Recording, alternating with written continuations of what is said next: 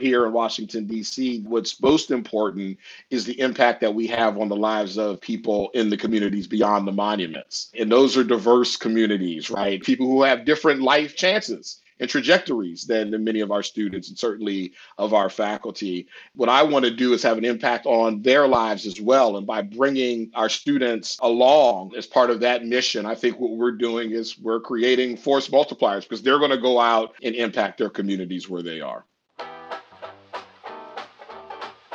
Welcome to The Law in Black and White, a podcast featuring Jonathan Greenblatt and myself, Brian Parker, the co-founders of Legal Innovators, a tech-enabled, end-to-end provider of talent management systems to law firms and corporate legal departments. We have been friends for over 25 years. We're both lawyers with lots of opinions. In this podcast, we take a look at current events, the business of law, innovation, and diversity in the legal profession. Occasionally, we'll even talk about sports. As the name of our show suggests, we recognize that there may be aspects of the law that require our thinking to go beyond just the black and white of the law. We share what we know, what we've learned, and what we're still learning.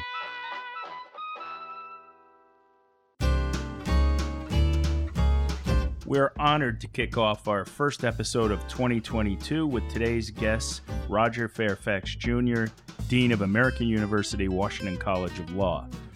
Not only is this our first podcast episode of 2022, but we are also celebrating Black History Month. Today's conversation will explore how law schools and the legal profession can improve in increasing diversity and inclusion at all levels of the process. Just a word about my longtime friend, Dean Roger Fairfax, the Dean of American University, Washington College of Law, as a prominent legal scholar, educator, nationally known expert on criminal justice.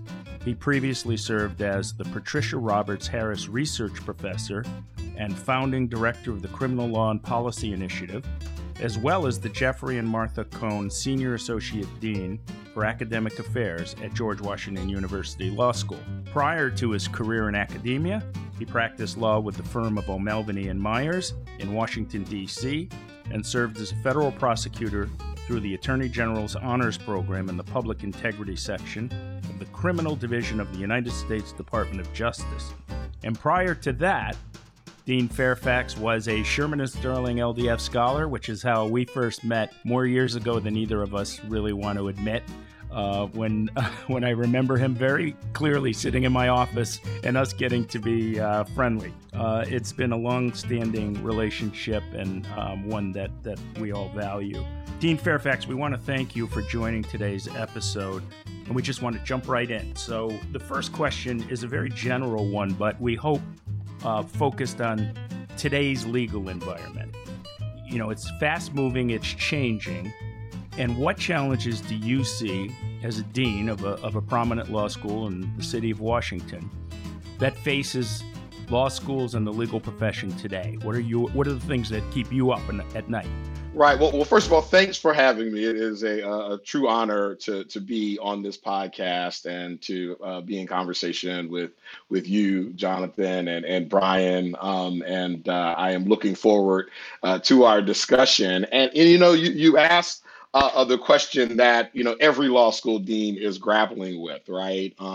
Given all of the challenges confronting us right now in 2022. I mean, how do you prioritize among them? And certainly, top of the list is obviously the global pandemic and all of the societal issues that have come about as a result of this situation, whether on the health front, the economy, et cetera. And obviously, the human suffering associated with the pandemic is going to be front of mind for anyone. But in terms of legal education, and speaking as a new dean who has been in the role for just over 7 months now, as any new dean, I spent my first months learning the place and spent a lot of time reacting and sort of putting out fires and laying the foundation for the implementation of my leadership vision for the institution. And, that's about budgets and the academic program and admissions. And as always, and primarily, it's about students. And you're looking at issues around distance learning, remote learning, pedagogy, equity issues that come out of that. conversation. And then, of course, the job market and your law school's mission and impact. But I think top of the list in that set of issues for me is about my people at the law school. Students, staff, and faculty. And we often talk about this pandemic in institutional terms, and that makes sense, right? We're institutional leaders, but as we all know, the impact of this pandemic is so personal, right? We have students and staff and faculty who have dealt with illness. They may have children in schools that are closed periodically. They may have caretaking responsibility for partners or elders. There's tremendous fear in many communities around the consequences of catching COVID. There are people grappling with financial security issues and food security and housing security issues. So these are, all things that, I think a law school leader must take into account when prioritizing in 2022. And closely related to all of that are the mental health and wellness challenges associated with this. Many people who are suffering the effects of isolation when they're not engaging with their colleagues and peers in the way they had become accustomed to, and sort of dealing with the stress and the pressure of having to do more with less in many law schools, right? And so I've responded to that. I've established a wellness committee to look at ways in which we can develop initiatives to support student and staff and faculty health and wellness. I think the tone at the top is very important as well. I try to walk the hallways, both in person and virtually, so that I can listen to people and hear their concerns and engage with them. And as you mentioned, Jonathan, I'm privileged to lead a prominent law school here in DC, which is my hometown. And as bad as this pandemic has been for law schools and other entities within the profession from an institutional standpoint, there are people suffering in our surrounding communities, right? The pandemic's impact on the District of Columbia, for instance, has just been tremendous, and it impacts our ability as a law school to assist, right? Our clinics won't have as much capacity because we can't have the same sort of face-to-face interaction at the same level that we used to have, right? It's more difficult to open up your campus and to do the important community relations and pipeline work that I think law schools should be doing. And within our own community as a law school, right, there are people, who are suffering disproportionately, right? I mean, the folks who do such a great job maintaining our facilities and keeping everything healthy and safe and clean, they don't have the option of working remotely, right? They're getting on the metro every day and on the bus and coming in and have concerns about the impact that will have on their family. And so all of these sorts of issues, I think, weigh heavily on the minds of people in a position like mine, leading a law school. But more perhaps to the point with regard to looking at it through the lens of legal education, we're concerned about whether we're providing a legal education for the future and not for the past, right? And so that's important, right? We have to be looking at pedagogical approaches and innovations, right? We have to look at technology around learning and instruction, and to make sure that we are on the cutting edge, right? And not catching up. I'm focused on access to legal education, right? Affordability of legal education, pipeline issues, and I'm happy to talk more about any of these. Jobs, right? We are entrusted with the tremendous responsibility by these students who are making significant sacrifices to come to our law schools. And we are entrusted with the responsibility of doing everything in our power to make sure when they graduate that they can make a good living and they can follow their passions and they can advance justice. And of course, I am laser focused on diversity, equity, and inclusion. And I'll wrap on this just by saying we also, as law school leaders, have to do our part to continue to improve our profession, right? And we have to make sure we're doing our part to help the profession play its role in upholding the rule of law and the advancement of justice. And that is not only about training and preparing our students to do that when they graduate, but it's also actively and proactively partnering with the bar and with the judiciary and the profession more generally to make sure we're doing everything we can to ensure that our profession lives up to its promise. You touched on a lot of things that I know we're going to follow up on, so I won't dive into those now because I know Brian has questions he'd like to ask that touch on some of the very points you just made. But if I could just ask you to hone in for 1 minute on where you started, which is the pandemic, and ask you to put, look into the crystal ball. What do you think will happen to the delivery of legal education that will stick long term as a result of the good and the bad that came out of the pandemic?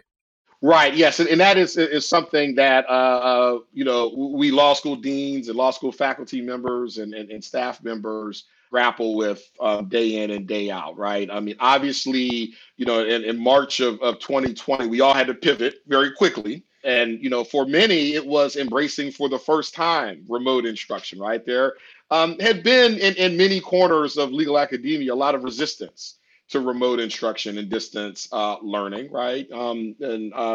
I think because of the emergency that was created during the onset of the pandemic in communities around the country, many had to embrace that modality pretty quickly, and I think it was pretty rocky at first.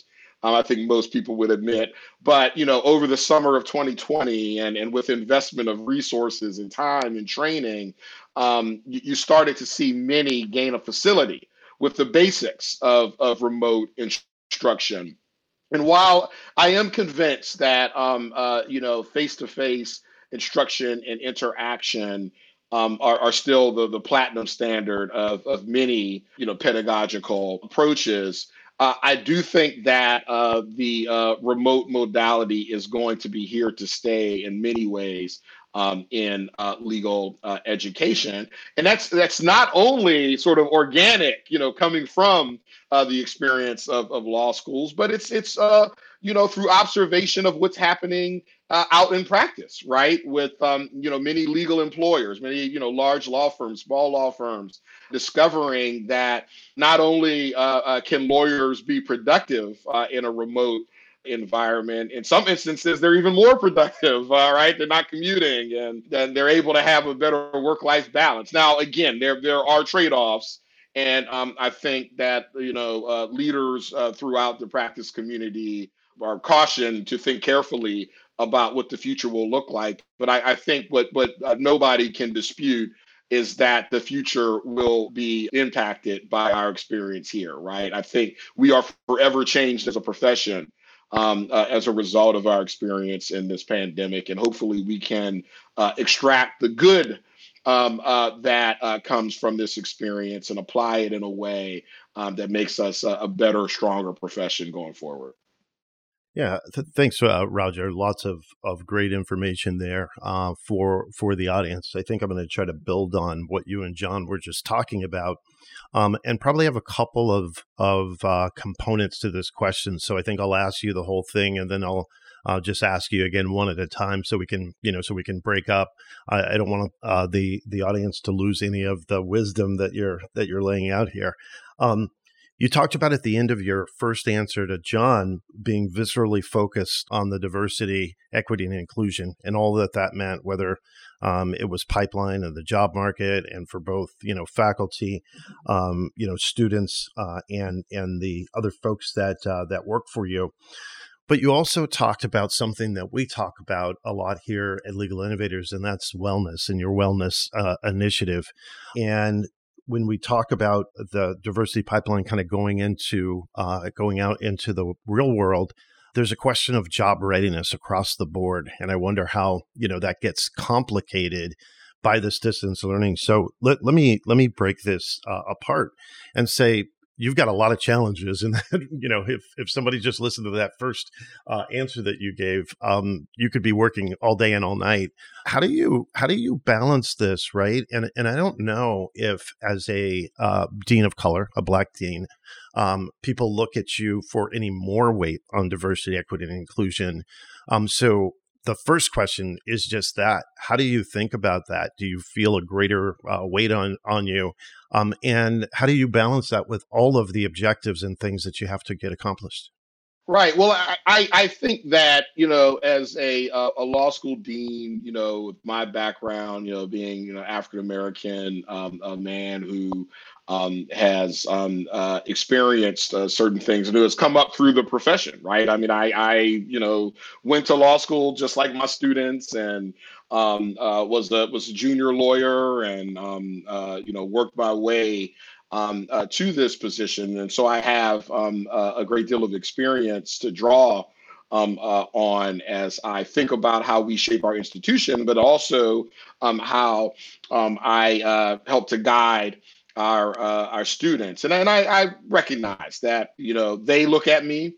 And I think everyone in the institution, looks to leadership, and why, and that's why I believe tone at the top is so important. And I try to make sure in my role as a law school dean, I signal the importance of diversity, equity, and inclusion, both in terms of my management decisions, making sure that our DEI professionals within the law school are valued and have access to me, and a direct line, so that I'm having the critical conversations necessary to help shape the mission around diversity, equity, and inclusion. I have a lot of direct engagement with our affinity groups on campus, and making sure that I am a resource for them. In fact, Jonathan and I had a conversation recently. I'm working with our Jewish Law Students Association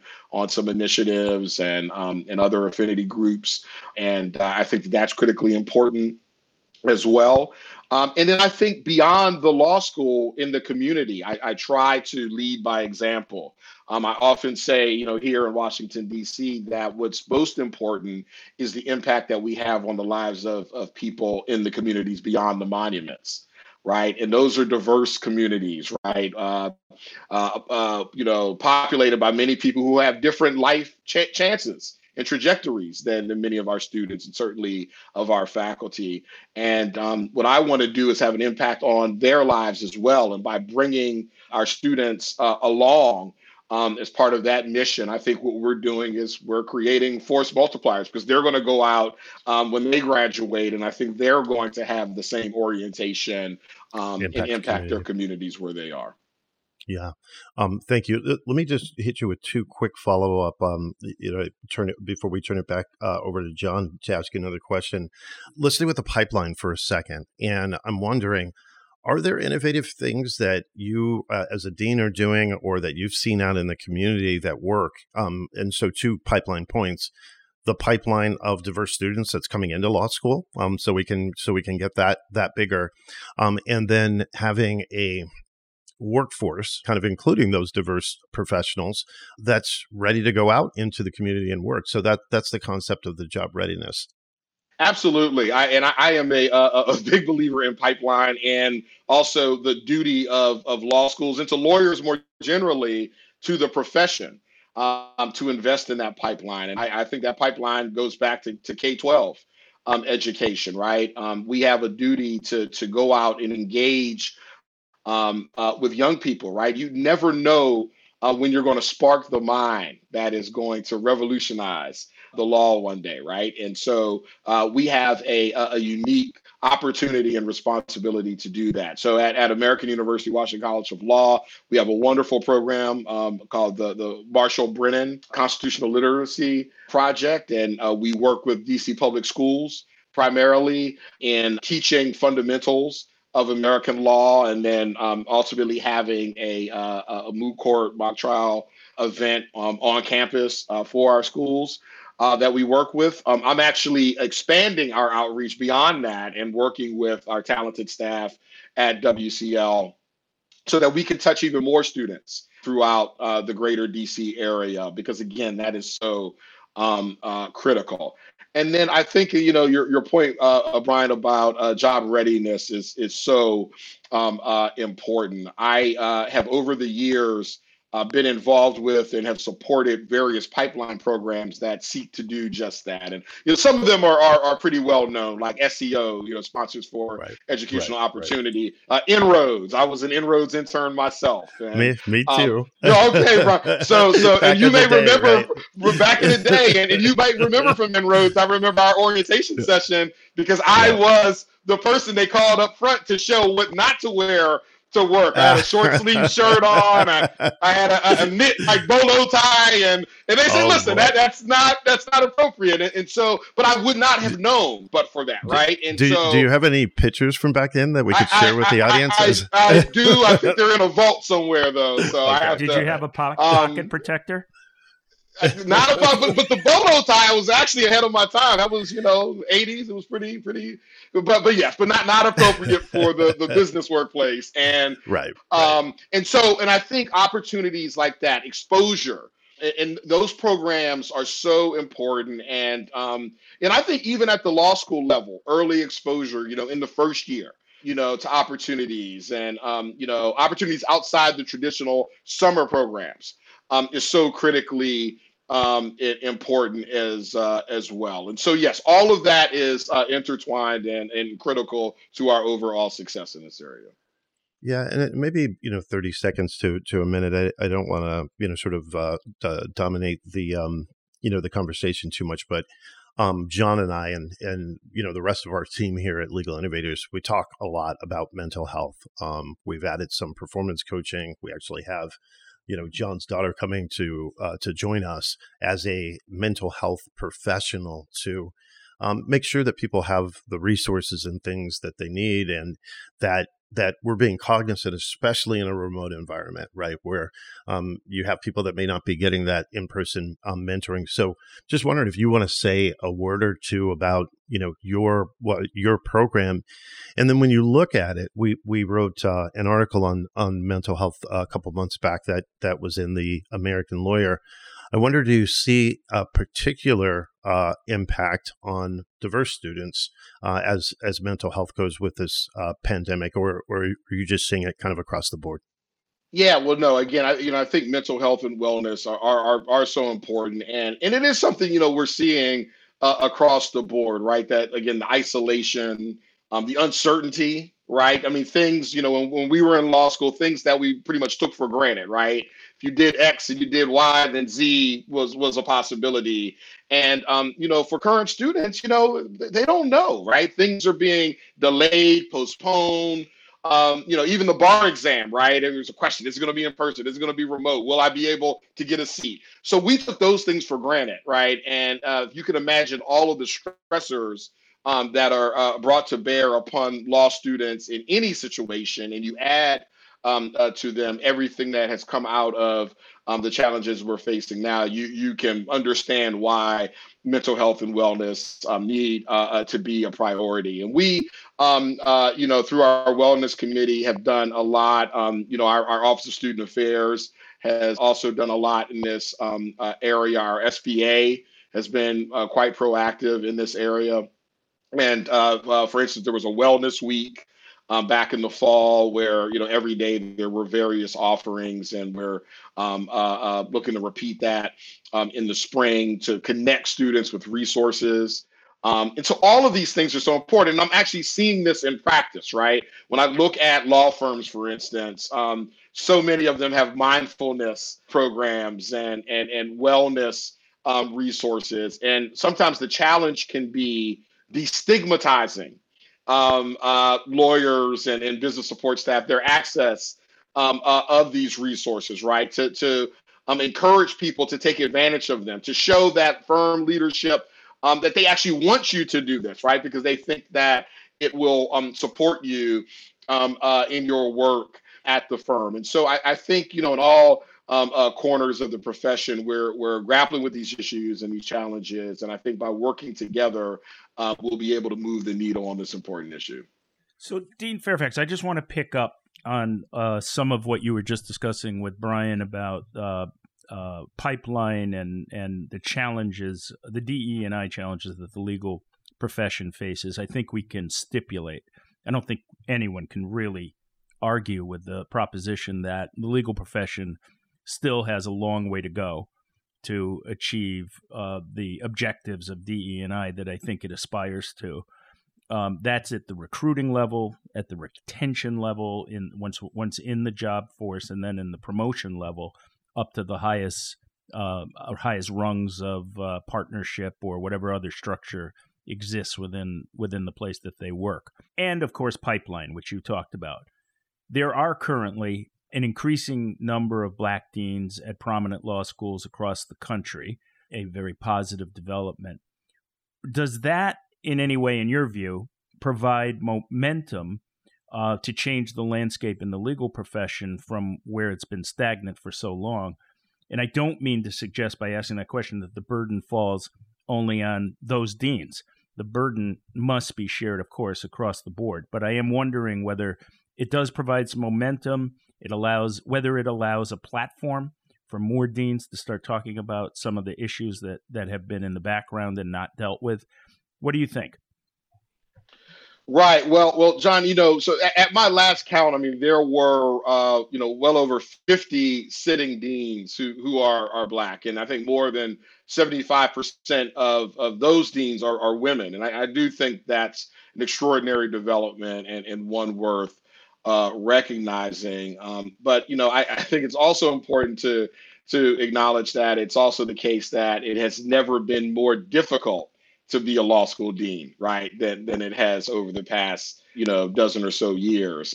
So the question is how we support this relatively new cohort of Black deans in moving the needle on those issues that you named. And, there certainly are support networks within our own community. I've had the great privilege to have a number of mentors from among this cohort who have given me helpful guidance along the way.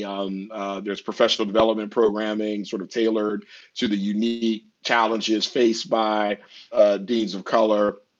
And I think presidents and provosts can support these deans and to help them develop into provosts and presidents themselves so that they can amplify the important work that they're doing. And I found that, this cohort of Black deans and allies, including a number of non-Black current deans and several former deans around the country, folks like Kelly Testy at LSAC and Judy Areen at WALS, and then Martha Minow, who has been, all of whom have been personally supportive of me.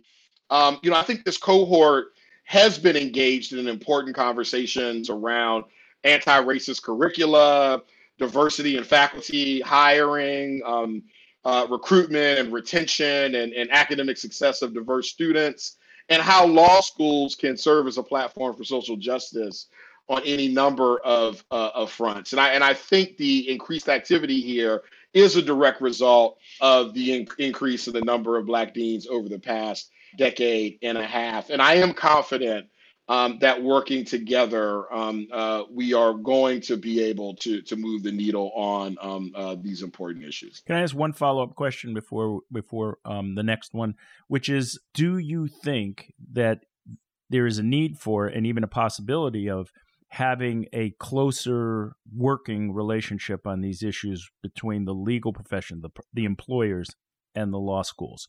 Obviously, there's a symbiotic relationship in the recruiting process, but I wonder whether there's more that can be done throughout the academic career of a student with the assistance of law firms. And then once people get into the firm, some continuing engagement on the part of the law schools for people who have left them and gone into the legal profession, so that there's a little more of a continuum. Absolutely, and in fact, I mean, myself have done a great deal of work, as you know, with law firms, from my perch in academia, helping them think about ways to continue the legal education. Right, the junior lawyers they recruit, brimming with talent, and harnessing that talent and developing that talent in ways that are best suited to the lawyers they recruit, and looking at things like how do you design workflow processes so that you have optimal programs for ensuring equitable access to work and access to quality work, the type of work that will help a junior lawyer develop at the firm, right? Looking at feedback, right? And making sure you look at critical distinctions like the distinction between developmental feedback and evaluative feedback. And how do you deploy that feedback in a way that, again, helps to develop these junior lawyers and help the firm to retain them.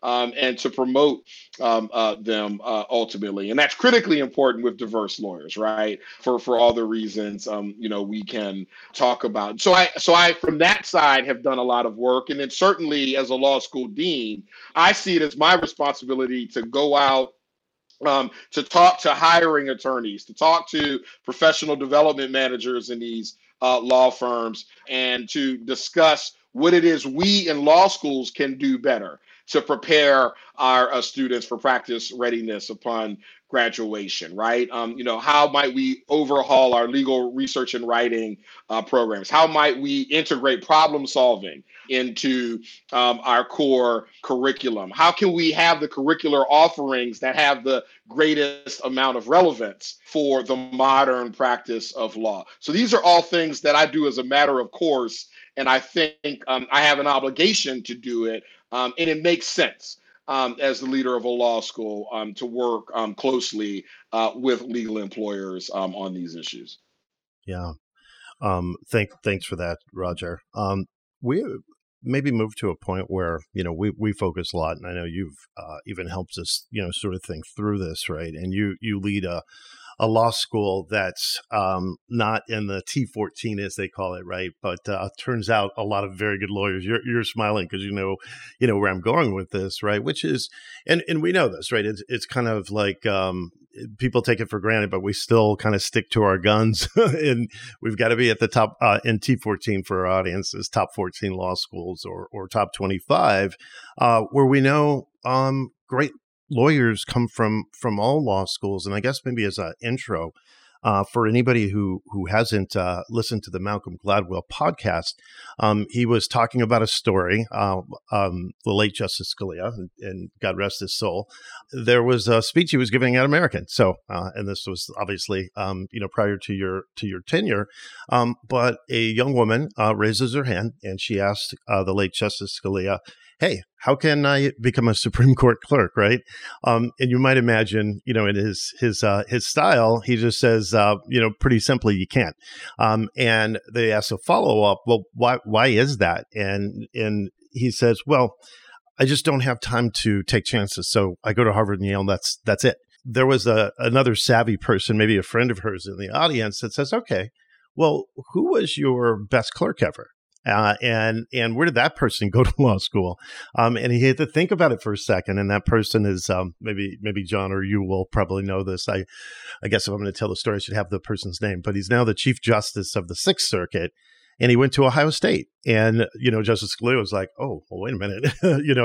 There actually are people that come from these great schools. So that really, and just trying to keep it light. But how do you think about that, and what are some of the conversations you have on looking broadly, and obviously as the leader of a school that turns out really good lawyers? And one thing that John and I wrestle with, though I wonder if you could share with the audience, is how do you say we're being more inclusive, right? And just across the board, that will help with diversity, equity, inclusion, but having people that are satisfied that the quality standard will be made.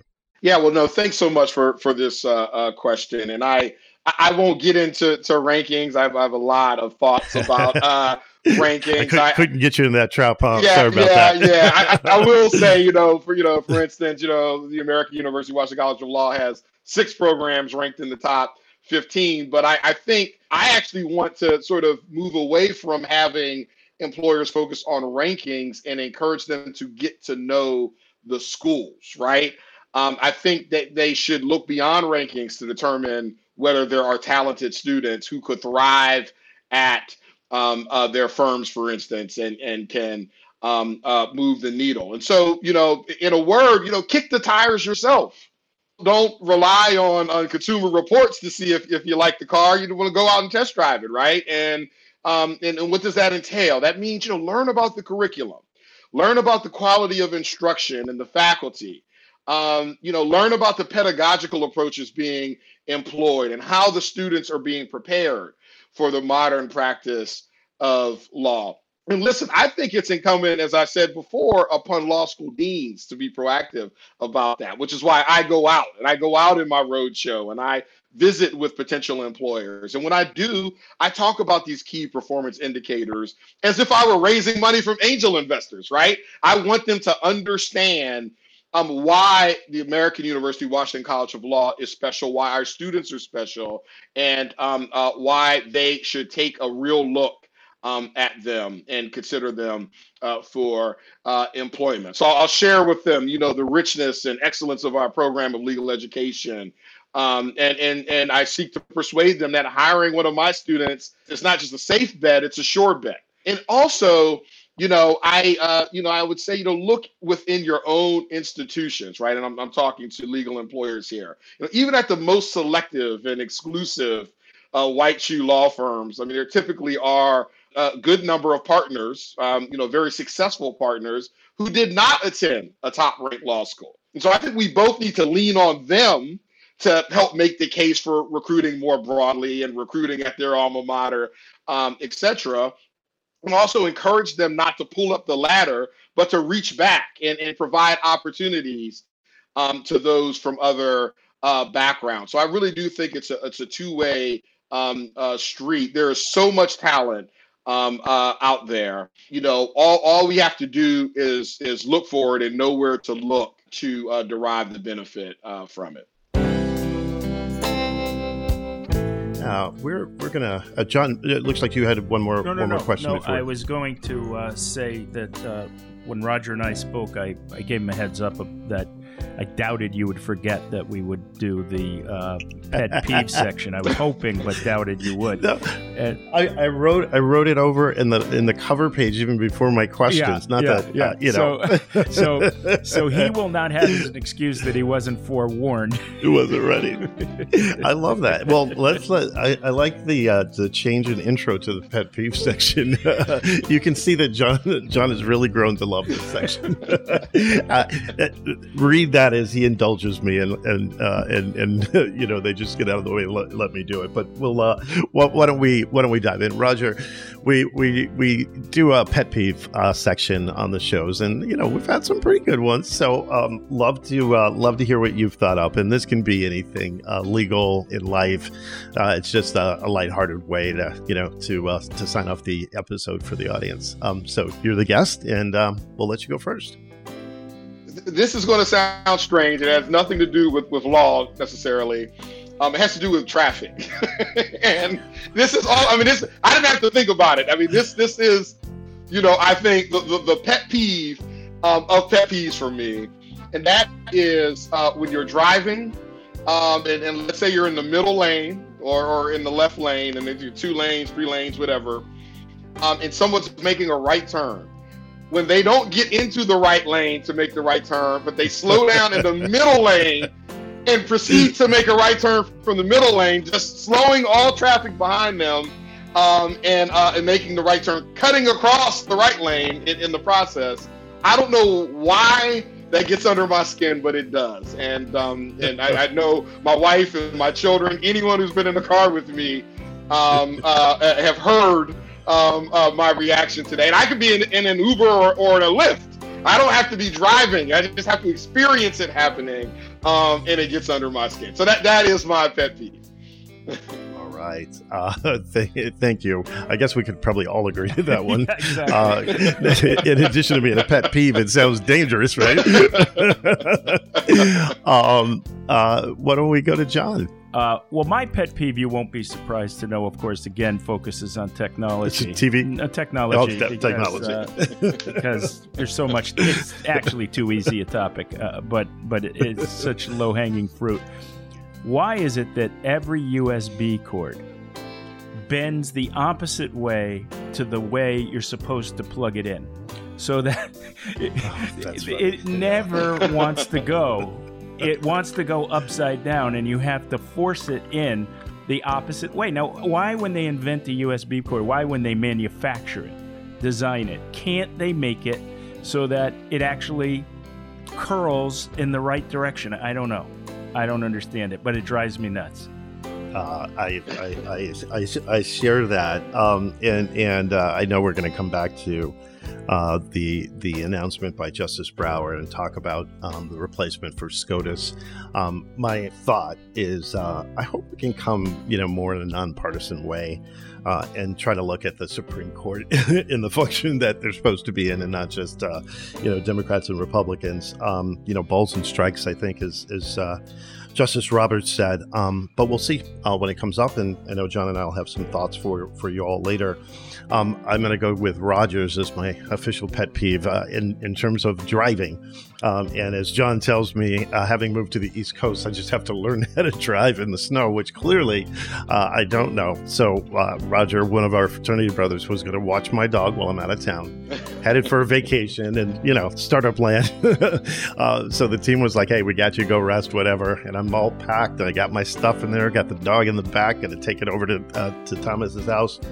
And it had snowed that night before. And my car was pointing up this little hill in my driveway, not a mountain, but a little hill.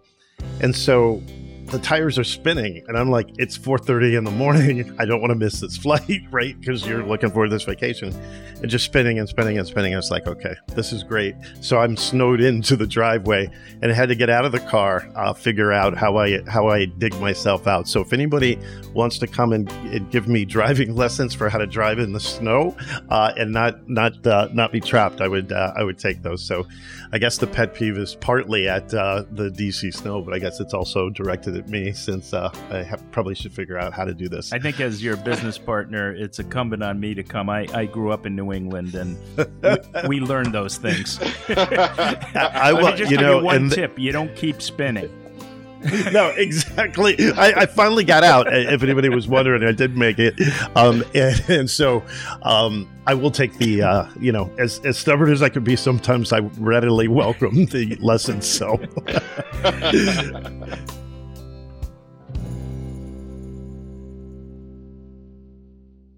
All right. Well, listen, I want to thank we both want to thank Dean Roger Fairfax for joining us today, including sharing his pet peeve. And Brian and I good sport. Thank all of you for listening to The Law in Black and White. We hope you enjoyed it. Guests like Dean Fairfax they enrich our program, and so we're so thrilled that he joined us. You can find us at legal-innovators.com for even more insights. You can also subscribe to our podcast and follow Legal Innovators on social media to see what we're up to. We're up to a lot, so you should follow us. We look forward to talking to you next time, and as always, stay safe in the interim.